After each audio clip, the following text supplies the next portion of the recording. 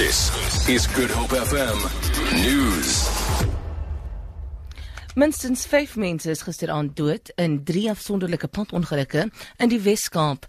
Noodwerkers sê 3 mense is dood in 'n botsing tussen 2 voertuie in Kuilsrivier, terwyl 'n nooddienswerker dood is in 'n ongeluk op die Houhoekpas in die Oeverberg.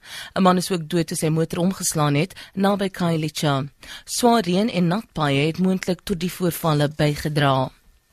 In die alliansie van burgerregteorganisasies en vakbonde het president Jacob Zuma se minagting van die Nkandla-kwessie in die parlement en die minister van polisie, Nathi Nhleko, se verslag daaroor as voorbeelde van korrupsie ontkenning bestempel.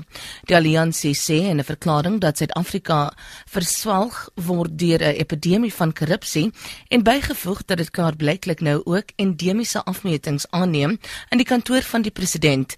Die alliansie gaan in Augustus teen korrupsie optogte in Pretoria en Kaapstad hou, wat sal saamval met die ad hoc komitee oor Nkandla se voorlegging aan die nasionale vergadering.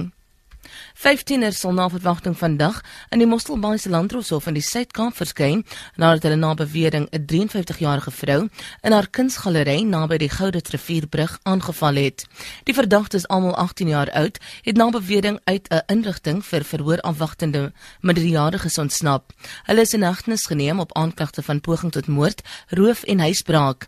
Die slagoffer, Jacqueline Dupree, is in die hospitaal op Mosselbaai opgeneem. Die minister van kommunikasie, Faith Muthambi, het die vertroue uitgespreek dat Suid-Afrikaners se televisie-uitsending nie ontwrig sal word nie.